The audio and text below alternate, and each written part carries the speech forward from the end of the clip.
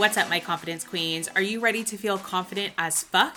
I'm your host, the confidence queen herself, Alicia Lechuga, and I am your confidence bestie. I went from trying to shrink my body in order to find happiness and approval to finally letting go of dieting, others' opinions, and inspiring hundreds of women along the way. This podcast is all about confidence, living unapologetically as yourself daily, and ultimate self-love. This is Confident as Fuck. Let's do it.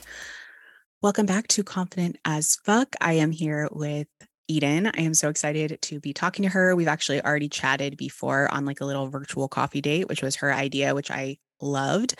But Eden is a shadow alchemist, helping highly sensitive beings liberate their untapped magnetism and embody their soul mission. I had to write that down because that is so many large words, but I'm going to obviously have you explain that to us and dissect it with us. But I'm so happy to have you here. We met because of Chelsea, which Chelsea helps me meet so many people. Her energy and her reach is so magnetic. So if you guys don't know Chelsea, the Sabotage Queen, I'll have her linked down below in the show notes as well as Eden. But everybody, welcome Eden to the podcast. Thank you for coming. Thanks so much for having me. Yeah, that's a mouthful. As you read it, I was like, wow, that's a little, every word is just like a hitter too. It really gets you in your feels. You're like, oh my God, okay. Highly sensitive. That's me. Liberate. Yes. Untapped magnetism. Yes. Embody soul mission. Like, fuck, that's a lot. But I love it. Yeah. It's so good. Yeah. Tell us in your own words. Okay. Yeah. So basically, in the plainest words, I help people who have blocks digest those blocks. I like to think of it as a digestion process of dissolving I call them like contracts that we hold within our nervous system that says, oh, when I step out of this pattern that I'm so used to being in, that's so familiar to me, where I silence my own needs. When I step over that threshold, that triggers a response. And basically, I help people dissolve those invisible fences or those contracts that we're all holding, which is essentially just our programming, so that they can liberate who they really are. Because I believe that in our core, we all are magnetic. We are, whole. I was going to say perfect. We're obviously imperfectly perfect, but we all have something going on. We all have a unique song to sing, a unique flavor, and unleashing that essence is so beautiful and magnetic. You mentioned Chelsea, perfect example of someone who so self-expressed. And so, yeah, I help people figure out like what is preventing me from embodying that. And a lot of times people will have specific goals, like manifesting a emotionally available partnership or leaving a toxic relationship that they, for some reason, they can't seem to do. There's blocks there. So we go into the dark stuff. Not the dark stuff to scare anyone, but I call it well, the shadows, right? The shadows. Yeah. And within my little friend group that I have, I'm known as like, I am the person who will tell you, oh, well, what is this? How does this stem back to your childhood? Whenever they are like, what's going on in my life? Like, I'm the person who'll be like, oh, let's go all the way to the wound. And that just comes really naturally to me. It's a blessing and a curse, but that's sort of my expertise. It's funny. I get that now too. Like sometimes people will be like, okay, like I feel like I'm in a therapy session. My sister says that all the time.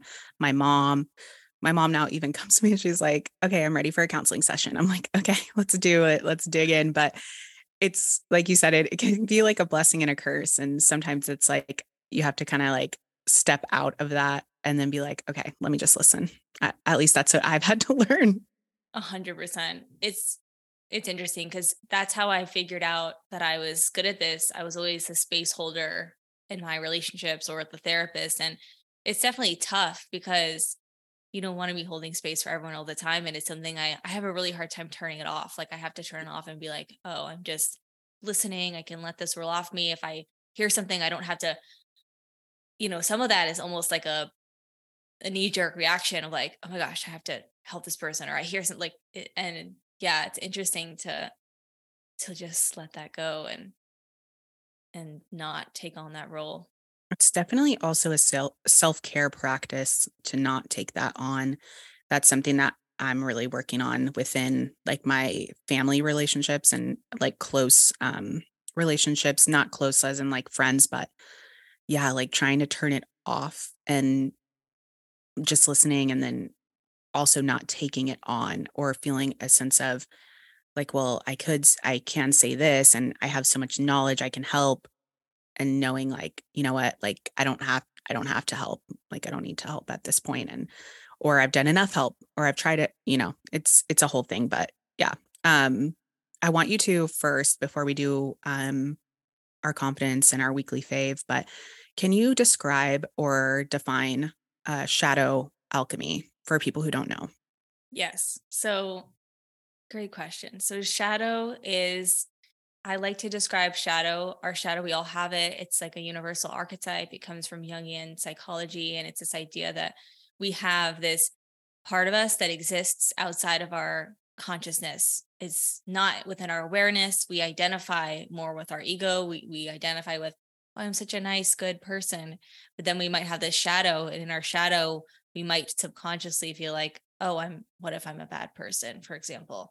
So alchemy just means to transform. And essentially, you can't get rid of your shadow, meaning you can't get rid of your shame. You can't get rid of these dark, quote unquote, scary parts of you. You can't get rid of your powerful emotions that you might be repressing, but you can integrate them. You have to transform them. You have to transform your relationship to that part of you.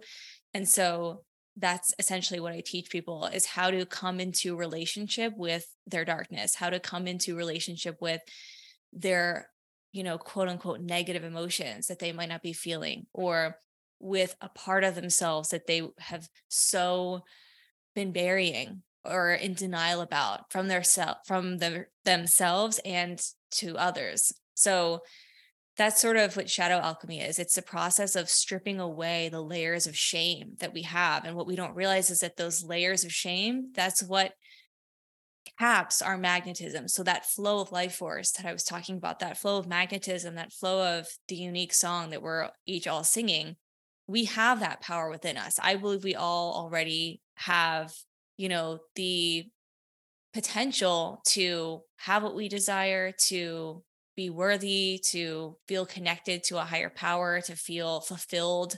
But it's all this shame that we internalize throughout our lives that starts slowly to cause us to close up or hide a certain part of myself, or to believe, wow, when I expressed how outgoing I was and I was shut down, that taught me it's not safe for me to embody who I really am. And all that is like, I call them these potholes that form, or they go into the darkness. And it's like, whatever percentage of us is in the darkness, that's the percentage of our power that is untapped. It's literally the percent of our personal power that's not available to be used to manifest or to create the life you want, or to just simply feel fulfilled and at home within yourself. So, shadow alchemy is the process of journeying into those parts of ourselves with so much love and so much acceptance, which really is the antidote to shadow. It's acceptance and forgiveness and compassion, and bringing that love and that compassion to these parts of ourselves that at their core, when we strip away all this scary fear that we have, it's just an abandoned inner child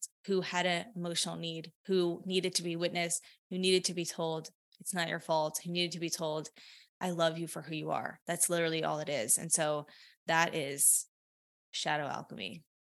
I love your definition and it's so needed. Like you said, like underneath it all is really just a child who needs something, right? Love, acceptance, whatever it may be, validation. And I think we can all relate to that. And I think if you are listening and maybe you're new to this type of work or any type of like self growth stuff that's this like advanced, I think the easiest way that I can ever like describe feeling this is like when you start to do something or you have a feeling where you're like proud of yourself or you're starting to like show up really authentically or even like the most simple way is like when you start to dance or like show who you really are in a public setting or around others or even by yourself, I guess.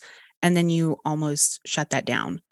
And I remember I went on a girls trip with Michelle and Grazel, which you guys know. They've been on the podcast as well through the early episodes, but we went on this girls trip and we were doing, it was a Lionsgate portal, and we were doing some manifesting and like all the things. And Michelle said, like kind of offhand, but kind of serious, was like, you have such a dark like being with you. And I was like, what the fuck? Like, we're like, I was like, whoa, like, and, but when she said it, like, it didn't, I knew exactly what she meant. Like, I knew exactly what she was talking about, because this part of me was still living in that darkness, like you talk about, where even though I had done so much work and I was like being more myself and I was more outgoing and more in my own being, but then part of me would want to go back into that.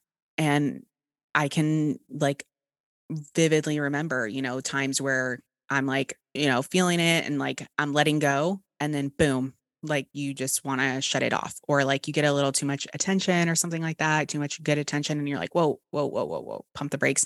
So if you're new to any of the stuff that we're talking about, that's the best way that I can kind of describe what it would feel like for what Eden is talking about for myself, from my own perspective. So I hope that did it justice, but Yeah, that's such a good example and metaphor to highlight what it's like, because I think everyone can relate to that experience of, I like to say that fulfillment is giving of your true essence. So whether that's you're in a conversation with a friend and you really share your whole heart, like everyone's had that experience where you really say how you feel, or you start crying because it's so true what you're saying, or you are dancing, or you're playing a song, or you're whatever your art or your expression might be, you're writing something. We all know that feeling of fulfillment, and I think that's a feeling we're all craving. I love manifestation, and I also don't believe it's about getting anything external. I think for me, my greatest thing that I was seeking in my life, in my own journey, was that feeling of fulfillment, of radiance, of feeling my own essence and feeling that pour out of me, because I think we're all interconnected, and it's like there's this beautiful fabric of reality that we can all tap into, but we can all have that memory. And then it's like you're saying, that set point that we have of, whoa, I just opened up to a friend, and then I start apologizing because all of a sudden I'm judging myself and I feel uncomfortable, or I put myself on the internet and then I'm like, oh my god, like I need to go back in. And part of that is completely normal, because the process of integrating our shadow alchemy is not a black and white thing. It's growing our capacity to, I like to think of it literally like our body or physical being as like a mosaic, and there's like some tiles that are blacked out, and those are like the shadow components, and we're just increasing the percentage of us that is integrated, and there's no end point. There's no I'm fully done. It's a process of being human, but growing that capacity over time to stay embodied for longer. And a lot of that just has to do with like our physical body and our nervous system capacity, because all these things we're talking about of being expressed and being in our flow, they are these heady or intellectual concepts, but the body takes longer to actually hold that, and we cannot rush that process. So yeah.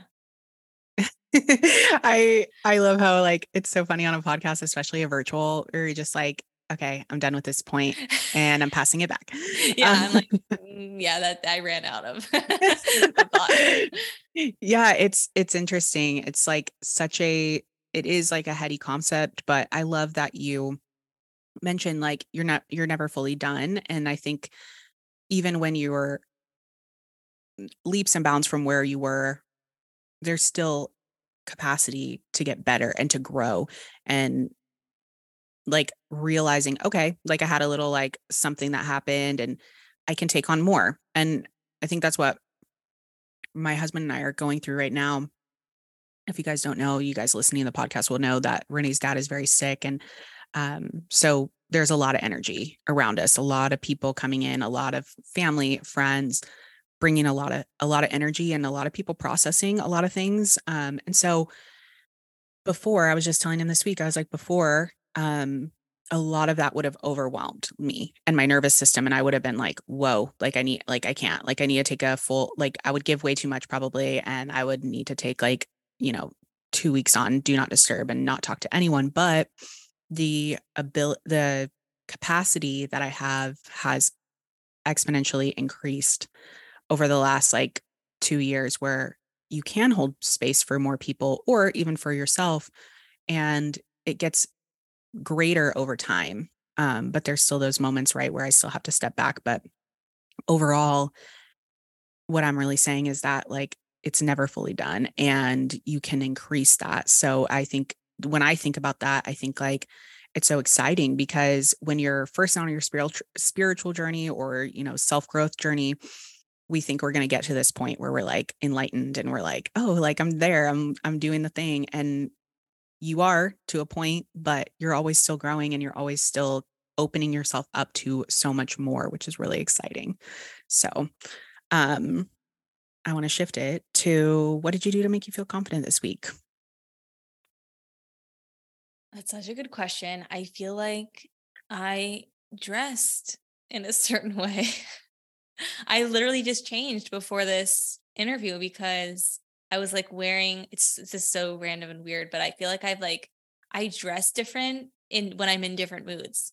And I was like, "Oh, I'm in like a funky mood. Like I'm in a funky outfit today. Like this is one of my funky outfits. Like it's not my full embodied queen energy Mhm. self." So, I changed my clothes.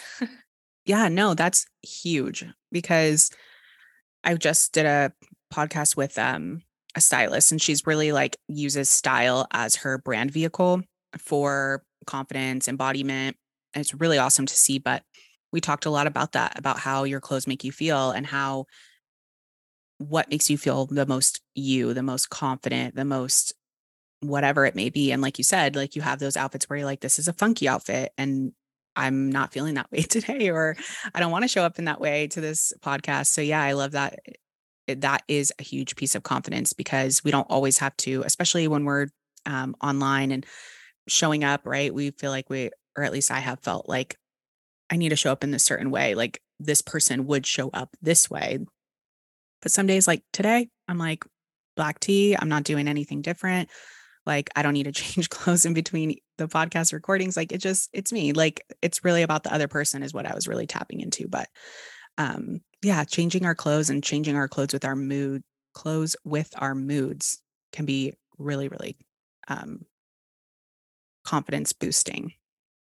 It's actually amazing how much power it has. It's taken me a while to realize how much of an effect that has. Even colors. I'm getting really into color right now and like your color palette and your complexion, everything like that. And it's fascinating. And even to your point of the podcast and being like, okay, this is about the other person. So you're wearing like a black top. That's powerful energetically. That's saying a lot. Yeah, because I usually try to show up with like pink or like something complimentary to the room. But then as I was editing some reels the other day, I'm like, I hardly even really show myself on the reels because usually the biggest point of the podcast is the other person's points. Like it's about them because they're on the podcast. So I'm like, I really don't even need to like be extra. Sometimes it's fun, but today I was like, okay, like we're just showing up and letting the other person shine. So, um, do you have a weekly fave? Okay, my weekly fave is gotta be okay, it's gonna sound weird, but I found this recipe on Instagram for it's like you roast a whole head of cauliflower. You like drench it in olive oil and then you roast it in the oven and the outside gets like crispy and charred and the inside is like soft and molten and then you drizzle tahini on it. I think it's like a I've Mediterranean seen thing. this. I've Have seen you seen this. this? I don't know if I've seen it recently, but it sounds very familiar, like the tahini. The tahini. Oh my god. I'm obsessed with it. That's my current fave top Love thing that. ever. Love that. How many times have you made it this week? Well, I Just made it once? once, but then I ate it twice in the like Oh, because I yeah. saved some. Okay. We'll link the recipe down below Okay, or the literally, you gotta try it. Like, it's a delicate when I eat it, I'm like I ate it for dessert last night because that's how good it is. It's so good. do you get like obsessed with stuff like that? Because I do. I'm Yeah, like, yep, I'm eating this for the rest of my life. I Okay. that's literally what I do, and I do that with clothes, I do it with food, I do it with everything. Drinks, I'm like, "Okay, I'm making this right now. This is my latte drink, boom," and then it's like I get done with it, and then I'm like, "Okay, a new one." Me too. What I is always that? do that. I don't know. It could be like sometimes I'm like, maybe this just doesn't mean anything. Maybe I just like it. Yeah, But yeah, I think some of it, at least from previously for me, was definitely like obsessive behavior of like, I'm so obsessed with this. Like I have to do everything. And I really resisted that a lot because my mom is well, both my parents are addicts. So I was always like resisting the or very aware, I guess, of the addict type of tendencies. But now I'm mhm. like, okay, like I'm not addicted to this coffee creamer that I like. I just like it. Like, That is a great point because I feel like we get programmed with that. Like I definitely had the exact same thing. I was like, "Oh, this is my addictive personality," and like I'm an addict and like and it's like, okay, that's a real thing, but do we really need to take it there? Like, can I just want to eat yogurt every day for 3 for weeks? 6 months. Yeah. Yeah, sometimes I'm like, it doesn't have to be that deep. But it's like being aware and our intention behind it. And like, Eh, yeah. who says these are bad things, Like they're not bad things. Like could be much worse than being And addicted it's to like yogurt. simplicity. Like I can't Yes. plan different meals for every day. Like that's just unrealistic for me. I need to this is what I eat every day. I Yeah. don't want to take the brain part. Maybe in a future time I'll have that space, but right now that's not what I want to focus on. So it's simpler to do. It's like a minimalist wardrobe. I don't have to think about it.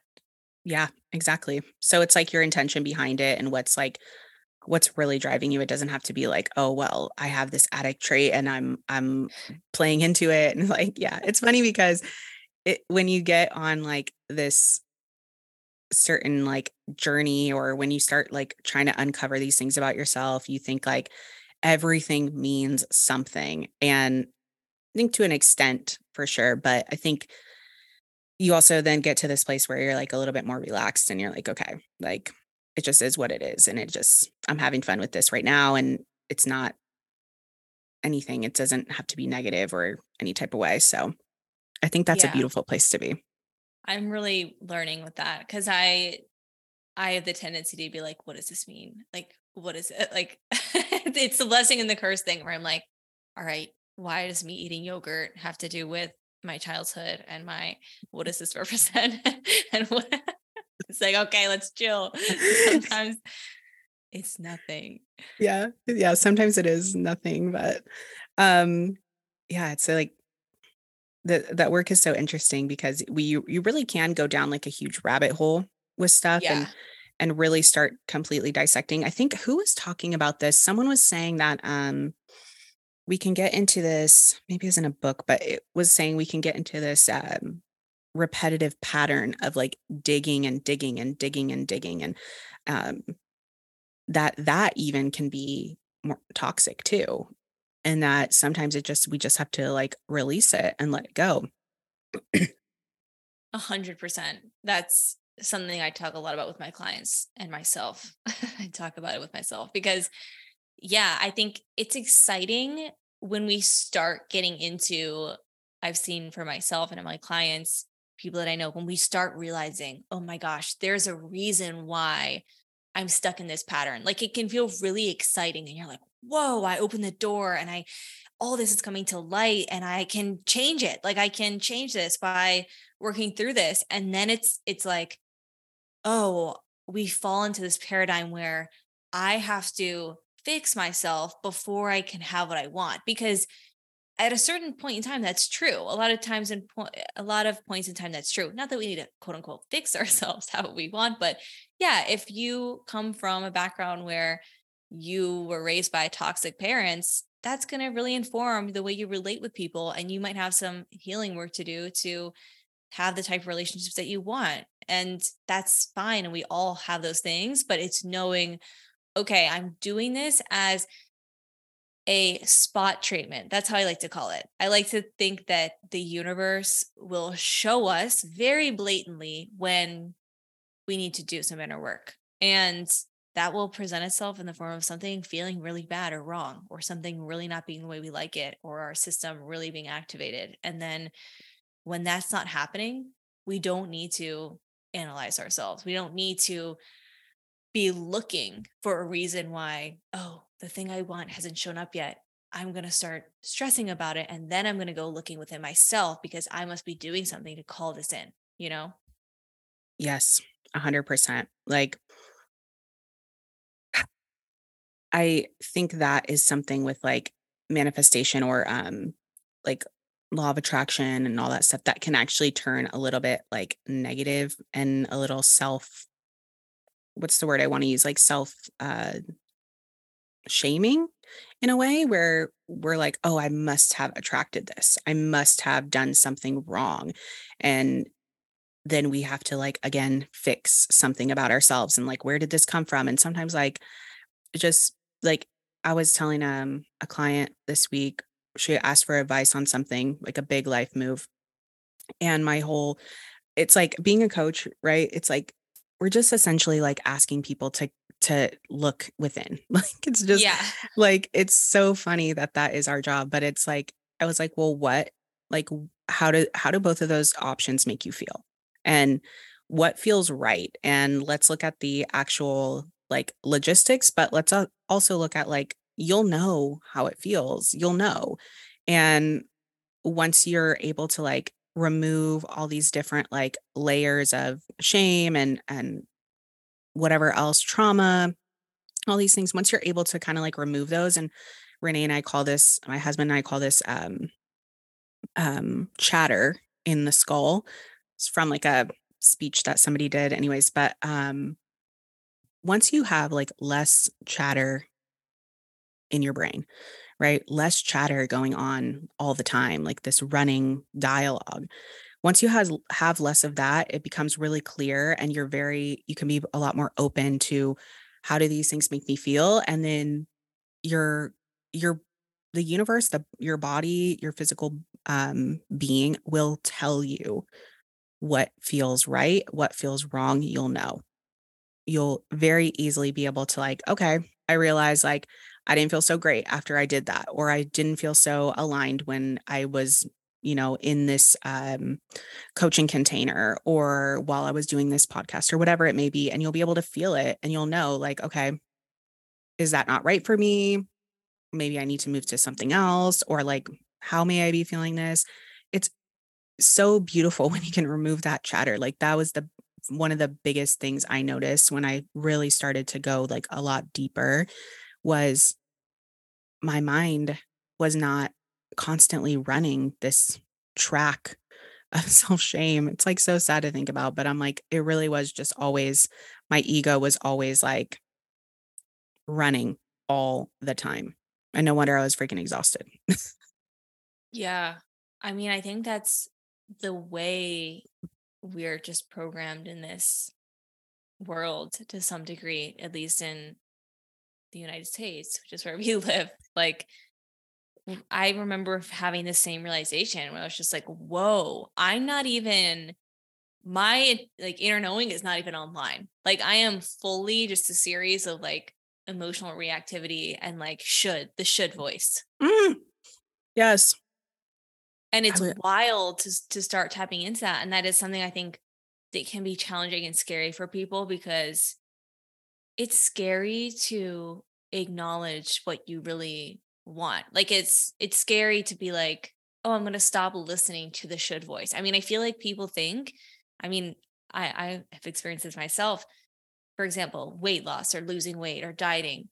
When you finally stop listening to that restriction voice and that dieting voice, it's like we think we're going to the ground's going to drop out beneath us. Like if I don't go to the gym or if I stop controlling myself, I'm going to explode. I'm going to lay on the couch for the rest of my life. Like we think we literally have to control ourselves and should on ourselves and abide by the inner critic to like exist. It's so interesting, you know? Yeah, it's like this really warped view that we have of ourselves of like, I'm just this horrible, like uncontrollable person. And I thought that for years about myself, about dieting, about exercise, and really about anything. Like I kept thinking, people would always tell me, like, you're so organized. And I look around and I'm not organized, right? Is what I think. And I think, like, oh my God, these people think I'm organized and I'm not. And like, oh my God, I just, like if they really knew what my podcast room looks like, right? And it's like we have this version of ourselves that we see that other people don't see. And then we feel like we have to control it. I feel like that we talked about that on our coffee chat too, is like when we let go of dieting and we let go of like this need to like, should go to the gym, should lose weight, should do this. It's like, uh, by whose standards and like why? And it just, yeah, it's like, why do we do that? Why do we continue to should, like you said, all over ourselves? So when you're doing this work with clients, what what type of modalities do you use to remove that should or that conditioning voice of like, I need to do this, or I'm not, if I stop doing this, then I'm uncontrollable. And I'm, like you said, I'm going to lay on the couch forever and eat myself into oblivion, basically. Well, that's a great question. One of my favorite topics. So I I think of the should voice as the inner critic.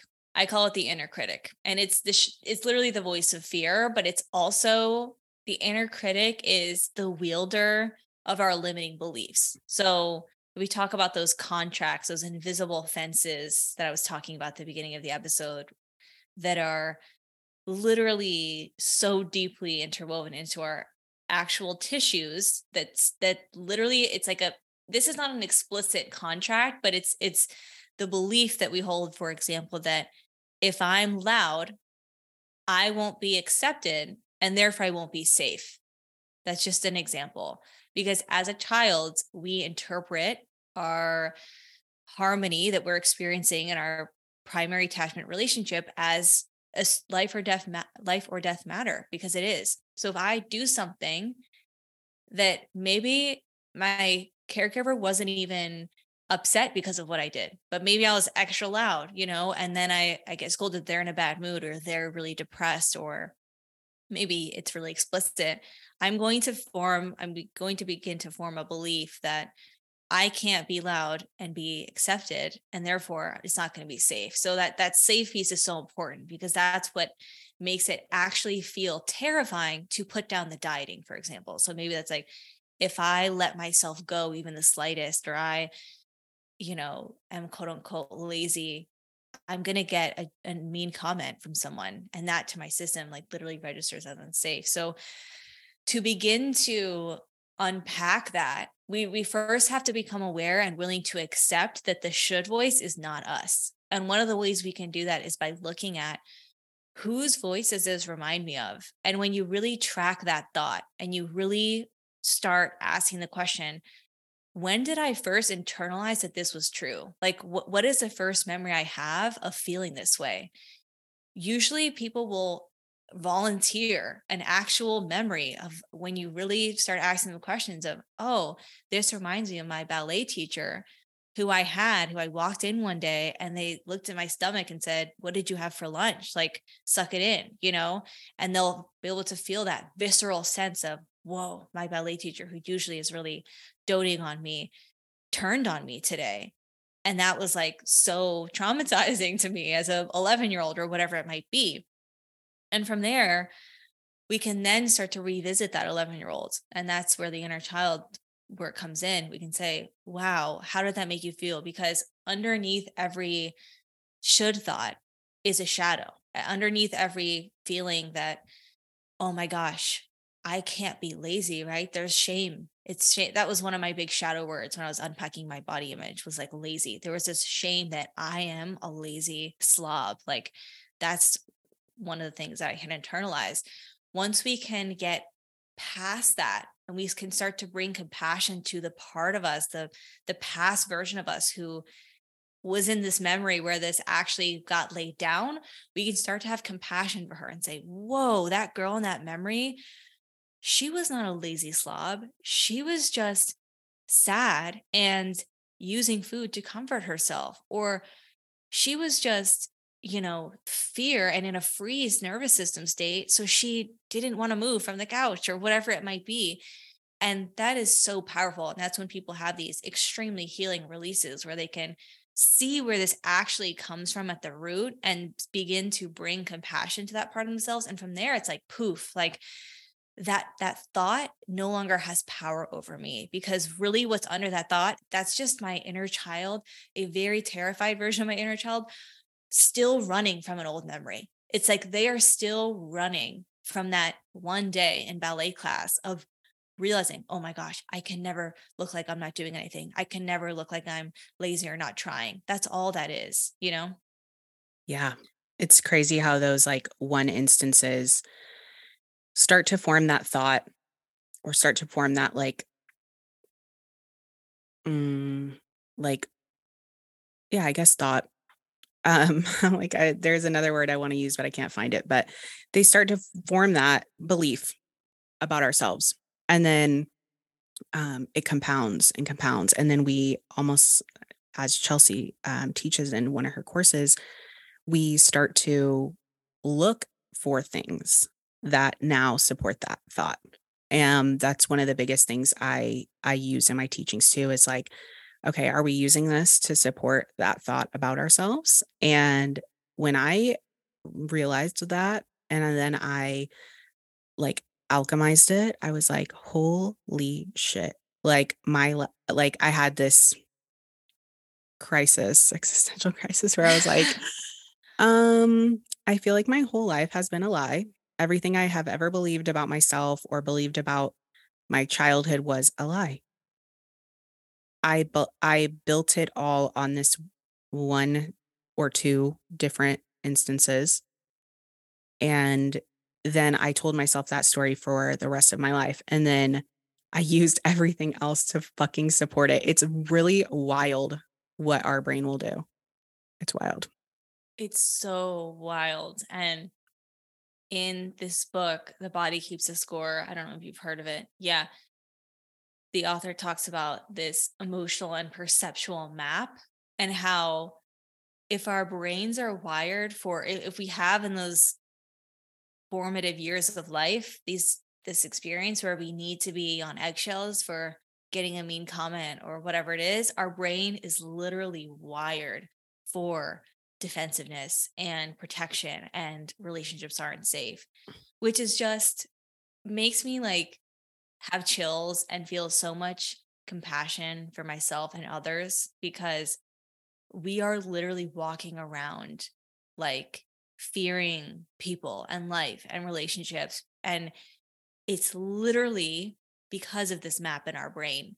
And I just had this experience firsthand, which is why I'm so passionate about this work of transforming that map, and integrating those shadows. And like, it doesn't happen overnight, but you really can begin to perceive that reality is not this scary place, or life is not this terrible thing filled with blocks and filled with suffering and et cetera, et cetera. It's like there really is a beauty to this life. Like it really is abundant and beautiful and amazing, and people are incredible. And it's just like if you're operating on a certain plane or consciousness, like you're just not able to see that. For sure. Yep. That's exactly what's happening. It's probably happening to everyone on some level. Like everyone Yeah. knows someone that's operating in that way, but it's interesting once you do the work in yourself and then you're able to see it in others like really, really clearly. And you're like, oh, okay. And like you said, it gives you a lot of compassion. I think that really, really healed a lot of my relationship with my family on my end, right? And together, but allowed me like, okay, I see what's happening. Like I see what's happening. I see what's going on in your brain. I see where that's coming from. And I feel compassion for you. And like it almost takes away that, like, for me at least, it took away a lot of anger, frustration, a lot of like combativeness, and it relaxed me so much. So, anybody who's like, this work sounds scary and it sounds like a lot and it sounds like a lot of different layers, it is. But I always say, like, what's on the other side is so much better because it doesn't only affect how you are feeling within yourself and about yourself, but it also affects your relationships with others and also the way that you see them. It's profound. So, speaking of work and this work, when you are doing like shadow work with a session and what? A shadow work with a client in a session, and you start to uncover these things and you start to like dig up some of these things, right? Do you work with someone for a long period of time doing this, or is this something that you also like start doing in smaller containers? Or is it like, okay, if someone wants to like get into this, they have to do it for a while? That's a really good question. And I think it depends on the person and where they're coming from. I think if they have no experience, they're diving into this for the first time, I would recommend expecting to spend some time working with someone to really get it, because it's not something that can happen in one session or in one little moment. If this is your first complete exposure to anything of this kind, like, it might take a minute. But I think that for people who are somewhat in a practice of feeling their emotions and have a little bit of awareness, I think it can be really easy to drop in. Like, my clients that I've been working with for a while, or who have even just followed my content for some time, I can hop on one call and we can be having a breakthrough of a moment. I don't think it has to be complicated or take a lot of time. I think we can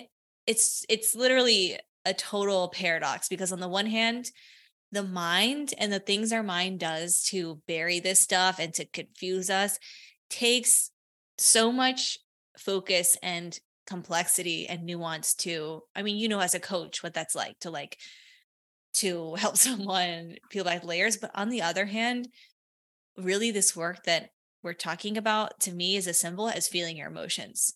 It's like, what's getting in the way of you feeling the most tender, raw, true part of yourself. So when you start to know how to access that and you start to build that relationship to what I like to call the inner child, I can just be in my car and start speaking from my inner child, and within moments be released or working through whatever I work through. It doesn't have to be this whole thing. But I think for people who are not comfortable dropping into their emotions for so many valid reasons, because we've been programmed not to feel them and to judge them and to feel shame about them, it can take some more time. Did that answer the question?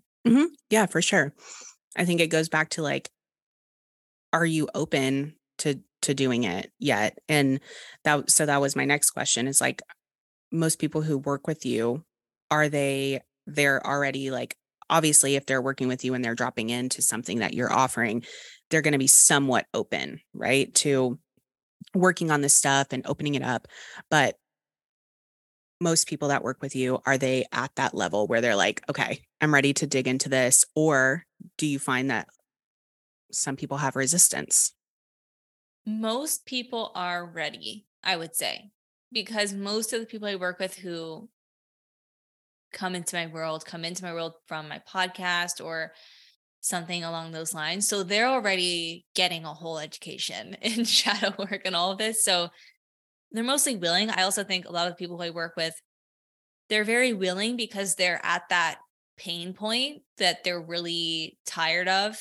And that makes people very motivated to be willing to start feeling things when they're already feeling bad. They're like, this, I don't like how things are. So of course I'm willing to, and I've been spent enough time, trying to deal with it or not dealing with it. It's like, this is not that scary anymore, if that makes sense.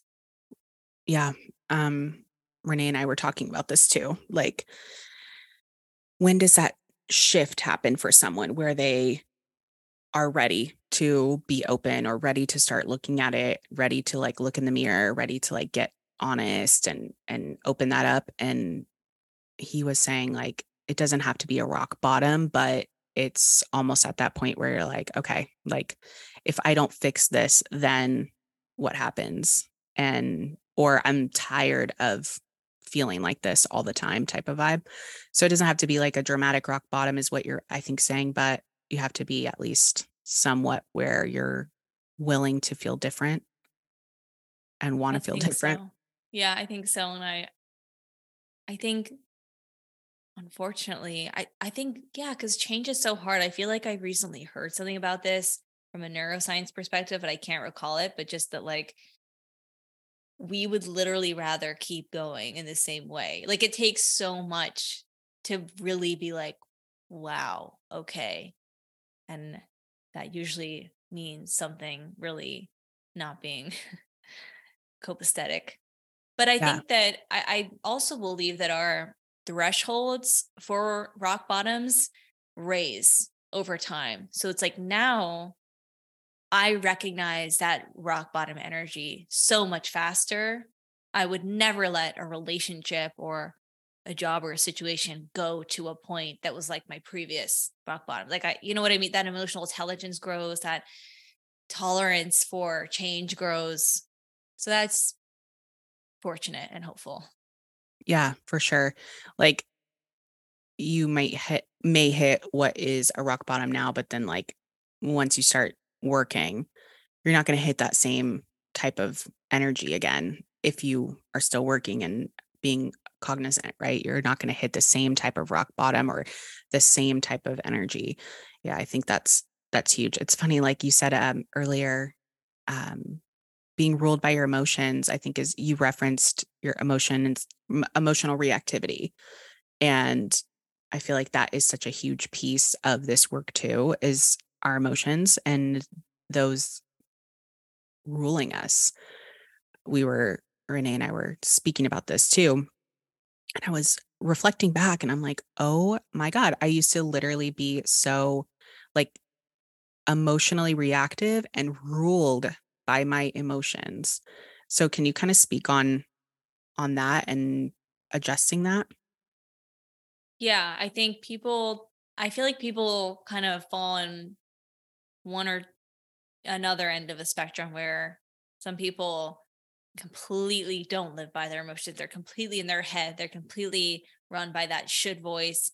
And then other people are just emotionally a ping pong ball, like letting their emotions, and that's extremely black and white. And no one is that. And we all are both. But I think that those are kind of two patterns that can happen. But I think when it comes to being emotionally reactive, the really hard pill that I think people have to swallow is beginning to realize that your emotions are your responsibility and shifting out of that victim mentality, and not in this way, don't be a victim, blah, blah, blah. But just this sense of like life is happening to me and everyone is an asshole and everything, it's that, and F this person, and or I'm weeping on my couch because the world's falling apart. It's realizing that you are in charge and nothing's going to change externally. No one's going to hold these emotions for you. And I do this in my work by I give a name to the inner victim. I call it the inner victim. And the inner victim is really just another version of our inner child swung out of balance. It's just the inner child who was never heard. So they get louder and they get more bold and more controlling and more dominating. So, really, what that is underneath that inner victim or that emotional reactivity, those are just emotions that are not being validated. There's deeper emotional material there that has not been given the time of day. So it's coming out in more and more warped, distorted ways. So I think for that person, it's really about taking the time to sit down with yourself when you feel emotionally reactive and say, I hear you. Tell me more about how you feel. Share more of that anger with me. Like let it out. And you have to be willing to engage in that relationship with yourself where you say, I'm willing to hear you.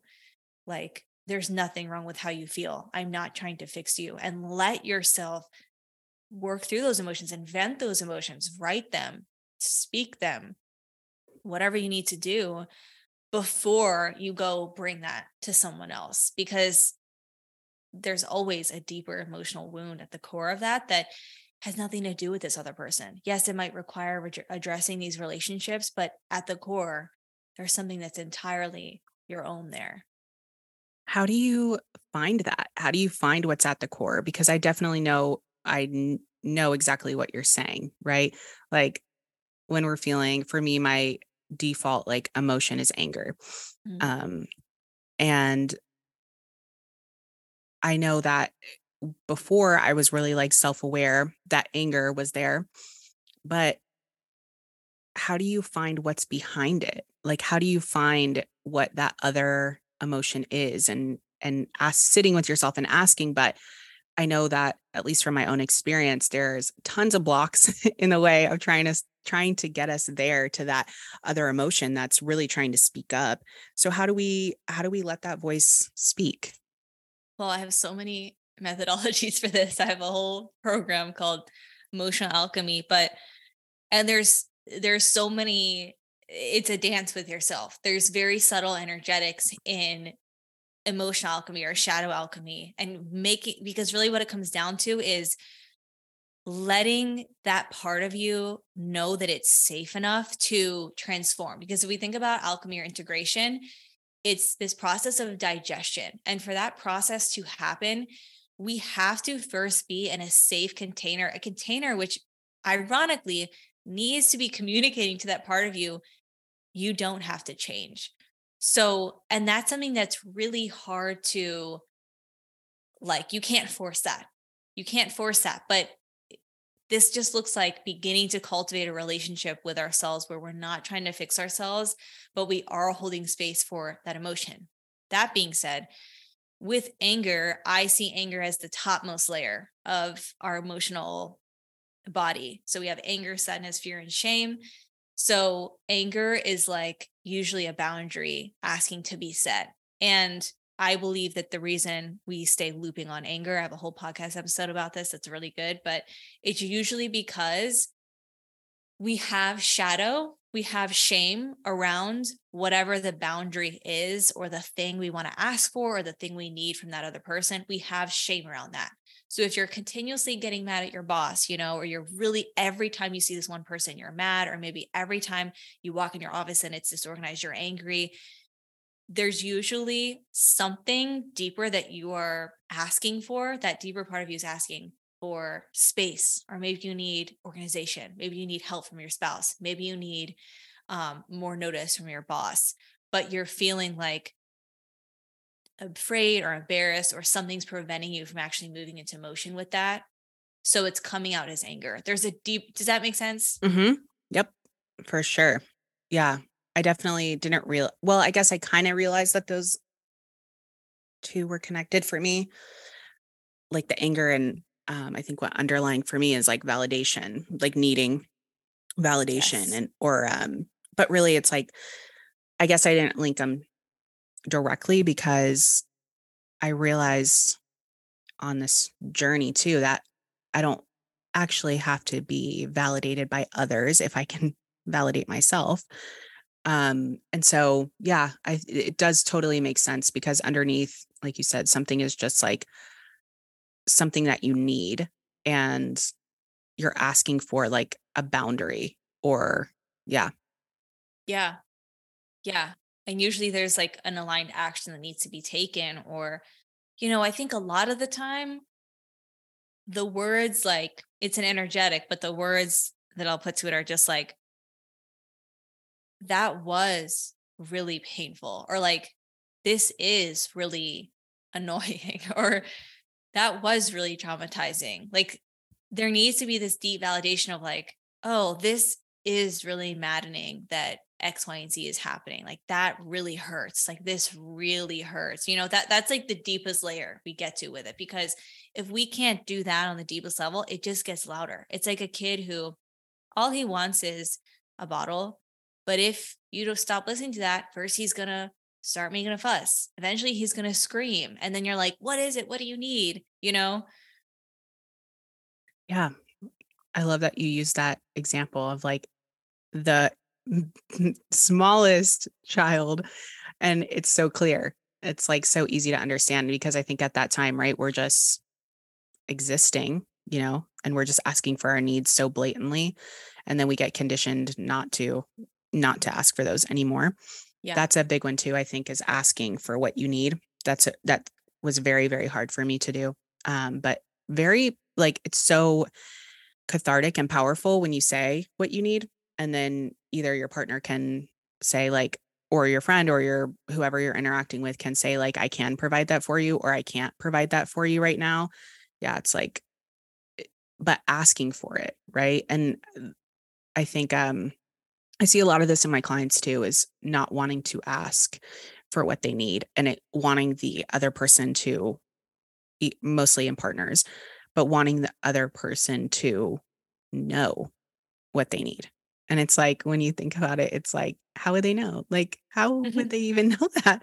And they're like, oh, well, they just should know. Like, they shouldn't see me suffering and understand what I need. And it's like, like, how much pressure are we putting on the other person, and lack of responsibility are we taking with that? A And I think 100%. responsibility is a big one too, a big point in this. Yeah. And it's so crazy because like that is literally projecting our caregivers onto our partners. Like that is when we are like, oh, they should just know, like, how can they see me upset and not take care of you? Like just those words. It's like, that's literally a wound, right? That's still seeking for someone to heal the wound for us. And that actually it can have a very off-putting energy to it because as adults, like we kind of know, like we're not responsible for other people's stuff. And when people bring that energy, it can be kind of like, whoa, like you're asking too much, or this is like a turn off. And I'm not saying that to shame anyone because like I do it every single day of my life. And like we all do it. We will all be in that position. No one is like exempt from that, both of those positions. But I think when we're waiting for them to know, it's about the validation of the need in the first place. And that's, I see this and hear this so much with people where it's like, oh, I'm cleaning the house and I just want him to know that I'm doing all this. And like, that's not about that. That's about the fact that you feel like you have to do everything yourself or it won't get done. And you're still waiting for someone to say, like, you're safe and like you can sit down, it's, Relax. yeah, exactly. Relax. And it's interesting you say with even the asking can be so cathartic because in the asking, you are saying, even if they say, I can't provide that, you're saying, I am just simply acknowledging and validating that I have a need. And that is the medicine in and of itself. It's not whether or not they can do it. It's you validating, I have a need and I'm acknowledging it. Like that is so healing to our inner child. Yeah. And I think that can also be like, as I look at it now, I'm like, that can be where a lot of toxic relationships perform, sustain really, really well, because you could be asking and then they could just give it to you. Right. And I think that we can all probably relate to a relationship where we've been in like this, where the person, like, you ask, right, by doing whatever, maybe not even directly asking, but you just ask by your actions and they give it to you right away. And then it can be like extremely toxic and keeping score. And yeah, I'm reflecting back now because um, I always got angry or upset or whatever it may be. And I'm really like seeking validation, and Renee never gave it to me. And I thank him now. At the time, I was like, oh my God, like he can never understand. Like he never gets it for years. But he, we were discussing it the other day where he was saying, like, remember when you used to like get upset, you would go like cry in the room, and I would, like, just like a child. I'm like, oh my God, I'm just a child.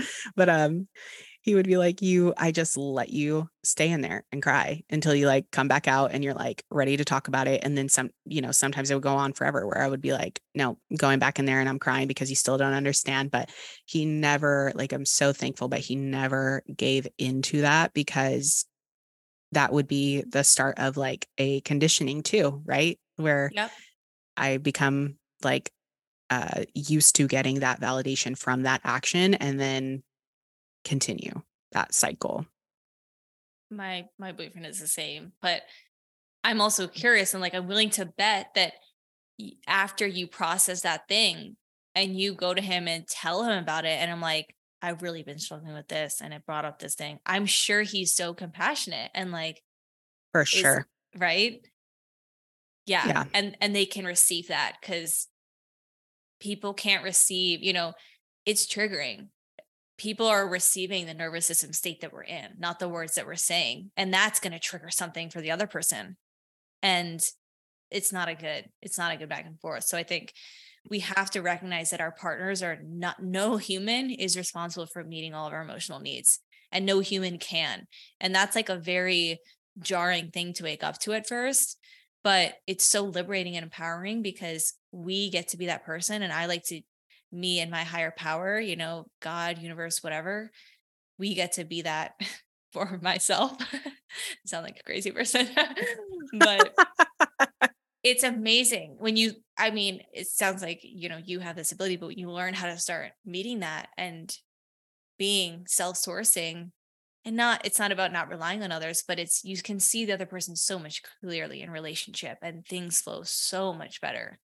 And then you get to like actually experience things together and you get to hold the space for yourself. And then now we're in this space, Renee and I, where I get to hold space for him, which was never an opportunity that I got to have before because I was always relying on him to hold space for me, even if he would only give, a little because he's trying to like, teach me and show me, right? But now I'm able to do the same. And it's like, it's such a good feeling. And it takes our relationship to another level where like, then you get to interact and have friendships or partners where you really can support each other in such a beautiful way. And it doesn't have to be about you all the time. I'm like thinking about myself and I'm like, yeah, it doesn't have to be about me all the time. You mentioned something else earlier too that I want to touch on about fixing and how Mm, you actually don't want to come from a place of like, I have to fix myself. Can you like yeah. explain that a little bit? Yeah. So I think it's a very common pitfall because when we first start the work on ourselves, we're motivated by something that's usually pain, and we want to get out of that pain. And so we really slip into this energy of like, I need to fix myself, or there's a problem, there's something wrong, alarm bells. I'm in a little bit of that fight or flight just in the way I'm even approaching quote unquote the work. And we talked before about that endless digging. That's where that endless digging comes from. It's just a projection of that same stressful energy or that trapped anxiety that we were having before. It's just now we're looking at spiritual books and we're in that same energy. We have to realize that that energy can transfer onto anything, the inner critic, the ego, our shame. If you're looking at food, it will project onto food. If you're looking at a personal development course, it will project onto that.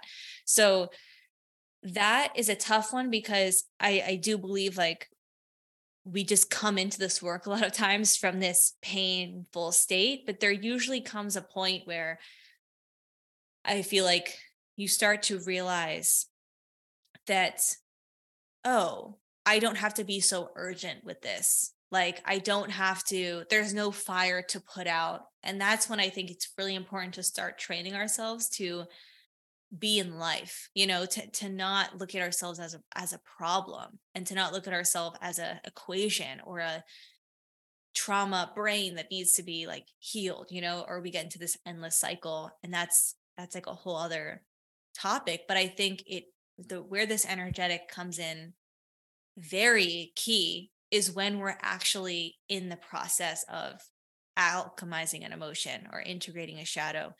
Because when we bring that energy to, let's say I woke up today and I was really triggered about going to work. And all through the day, I'm like, oh, I gotta get this out of my system. Like, I gotta figure out what's at the core of this. I'm essentially sending the message to my inner child: change as fast as you can. I'm on a time limit. I'm literally perpetuating the same programming towards my inner child.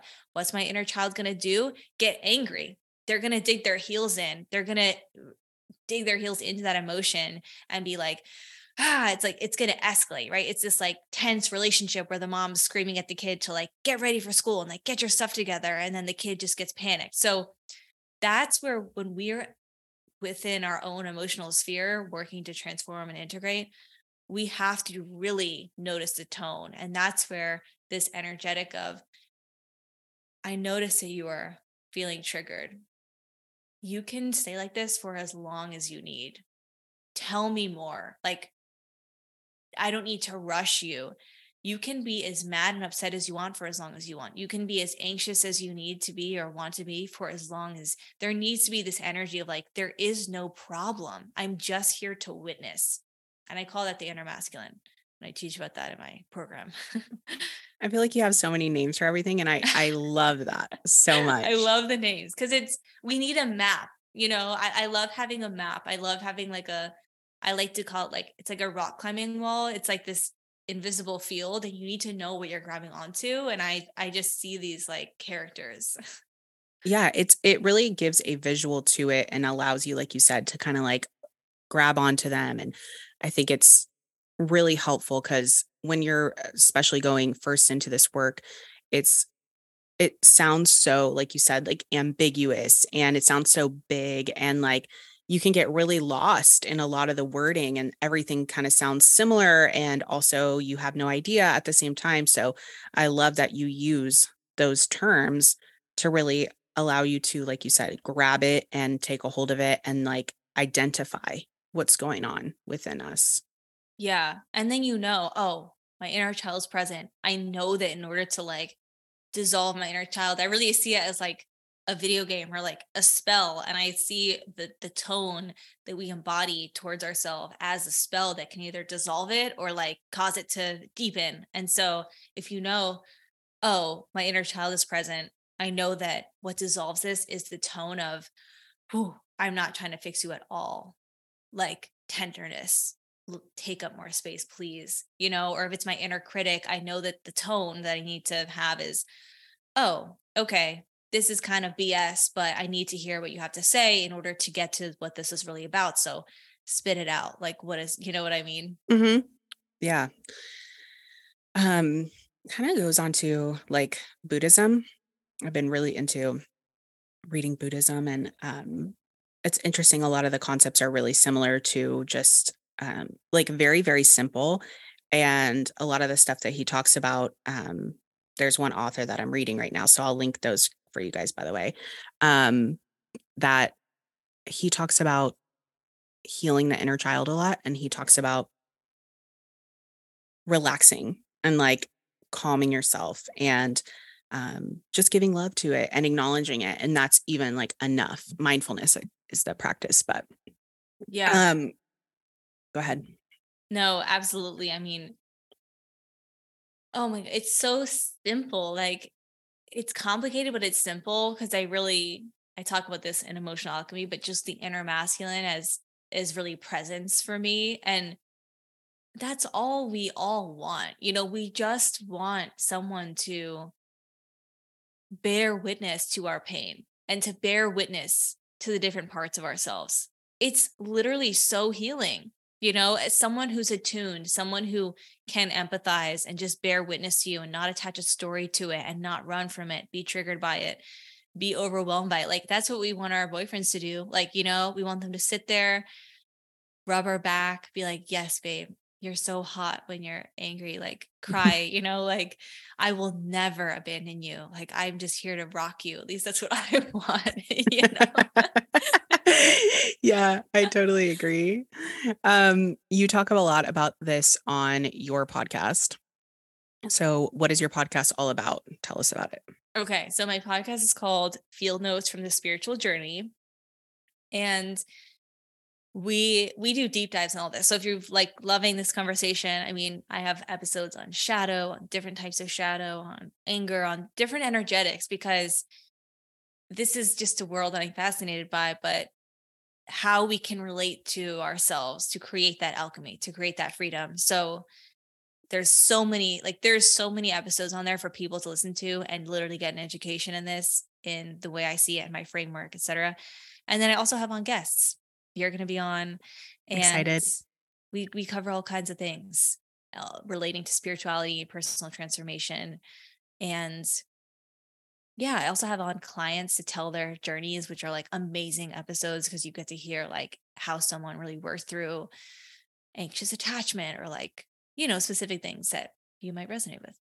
And you have a degree in this, correct? Yes. So I studied human spirituality and well-being in my undergrad.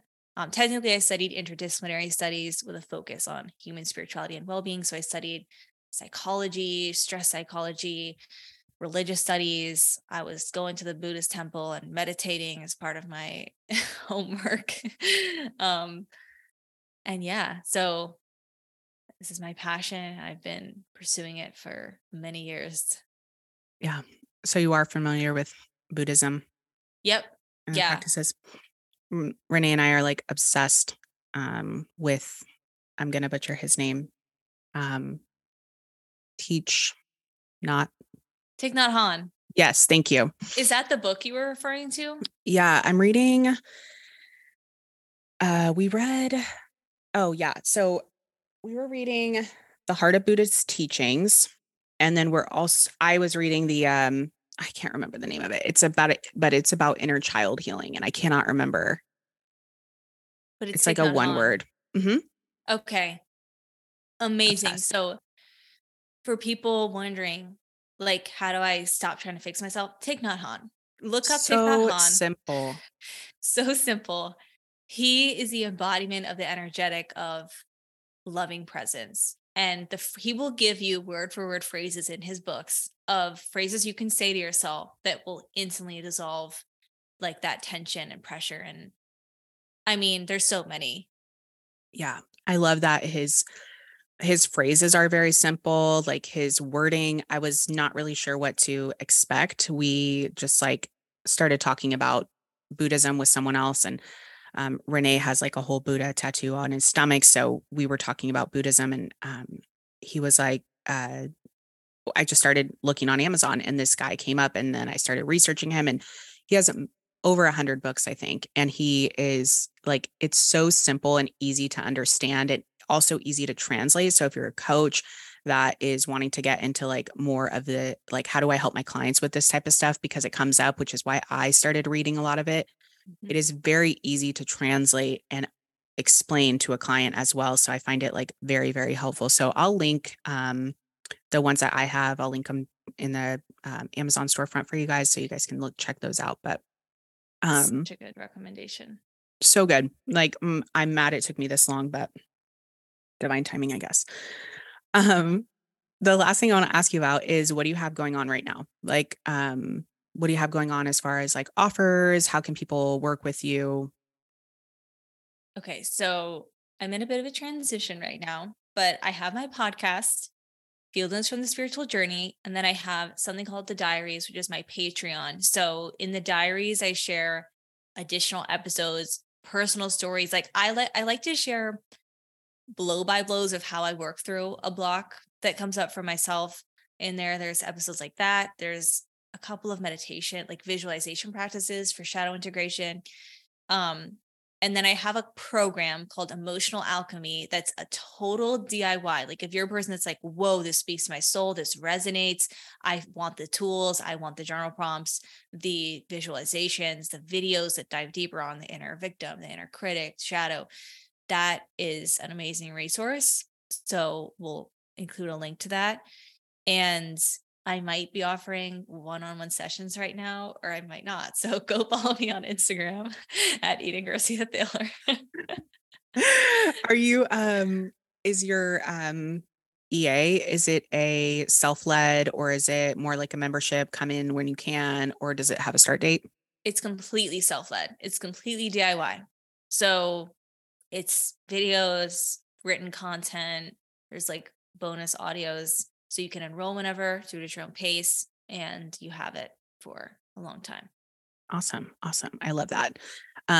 Before we leave, I want to do a little, it's like fast paced. What am I trying to say? Rapid fire. Thank you. God. Yeah. Okay. It's because on my last podcast, I didn't do it because it was a little bit different, like how we structure or how I talk to her. So I was like, I'm doing away with this. And I guess my brain was like, no more. Okay. So we're going to move into the rapid fire so you guys can get to know Eden a little bit better. So first question, what is your favorite food? Mac and cheese. Oh, Any combo of like carbohydrates and cheese is my favorite food. everyone usually says pizza, so we haven't got mac and cheese yet. I love that. Where is the best mac and cheese? Oh, homemade or Annie's white cheddar shells. Oh, that's a good one too. That is Yeah. a good one. Okay, what is your drink of choice? Do you drink alcohol, first of all? I do not drink alcohol. So my drink of choice would either be a sparkling water, a limoncello liqueur to be specific. That's the best one. It's the best one. Oh, it's like vanilla and lemon. Or a chai. I'm always drinking herbal tea, chai, ginger tea. Big tea girl. Love it. Okay, so no alcohol. I feel like literally almost every single person I have on this podcast doesn't drink alcohol. I think it's like goes along. It has to go along with the self-growth or like the spiritual journey because it is very rare that someone drinks alcohol on this podcast, or they'll say like, I sometimes drink. So Fascinating. interesting, right? I'm in good company. I like that. Okay. What is your candy that you're going to bring to the movies if you're going to the movies? Oh, a sour, a Skittle, a gummy worm. Sour Skittles. Yes. Those are so sour. I would always get sour. I love sour things growing up. I feel like all my answers are reverting to childlike answers because I don't do these things, which is sad. And I need to change that. I know. I don't know the last time I've been to the movies, but yeah, that's like a good little like, what's your favorite candy? It's more fun than what's your favorite candy. Yeah. Did you have AOL Instant Messenger back in the day? Yes. What was your screen name? Lives to Laugh with it spelled with an L, LIVS, the number 2, LAFF. LAFF. I know, right? That's I a good spelled it one. weird just to spell it weird. Like, What are you currently reading? I'm currently reading, I think it's called Improbable Moments of Grace by Anne Lamott. And I'm like, quote unquote, reading it. Like, I haven't read it in like at least a week, but I really like it every time I pick it up. Sometimes it is like that, right? Like sometimes I'm like really in this reading mode and I'm reading like all the time. I can't wait to finish a book. And then sometimes I have a book and I pick it up once a week and I love it and I don't pick it up again. I know. I'm like, I can't tell if I need to stop reading it or push through, which is kind of like a metaphorical question for my life. So right? there's like, me making everything a thing. I know. I'm like, I'm not reading books I don't like anymore. And then I'm like, but I should push through and read this. Literally. Yeah. What's your best Amazon purchase of this month? Let me tell you, it wasn't a purchase, but it's a gift and it's from Amazon and it's my steam mop. Ooh. And she's so beautiful. She's chic. She's like white, sleek. She's gorgeous. And I'm obsessed because I'm really into like just health and wellness. And I had like a Swiffer wet jet that didn't clean the floor. And this is just the floor. Oh, it's incredible. You can drop a little essential oil in there. It's so satisfying. 10 out of 10 recommend. Like, do I need a steam mop now? You need a steam mop. Like, I don't know what people do for mopping. Cause like that's but like a mop, you know, the old school mops that they would use in like elementary school in the bucket. Mm-hmm. I was talking to my sister. I'm like, that is a thing of the past. Like, do people still use those? I can't bring myself the bucket, the the dunking, the pouring out of the water. Then the water's dirty. I don't get that. I'm like, now the water's dirty. I'm going to mop the floor with like, no, but there's 2 sections in the bucket. I think that's what it is. That's true. Like the professional ones have. Yeah. But in conclusion, we should just all get a steam mop and just throw those away. Throw them away. What are you doing with that? I really like that answer. Your life, okay? Yeah, I saw your steam mop on your Instagram and I was like, it is very chic. She's chic, right? She's beautiful. Yeah, she is for sure. Adulting is being excited about steam mops and yeah.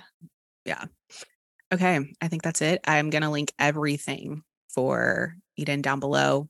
Anything she has to offer, her podcast, her Instagram, everything will be linked, as well as anything we mentioned in the episode will also be linked down below for you guys in the show notes. I want to say thank you so much for coming. You are such a great guest. I literally could talk to you for hours, as we already know. So I can't wait for our 2 upcoming convos. So yes, thanks for having me. Yes, thank you so much. And thank you guys for listening.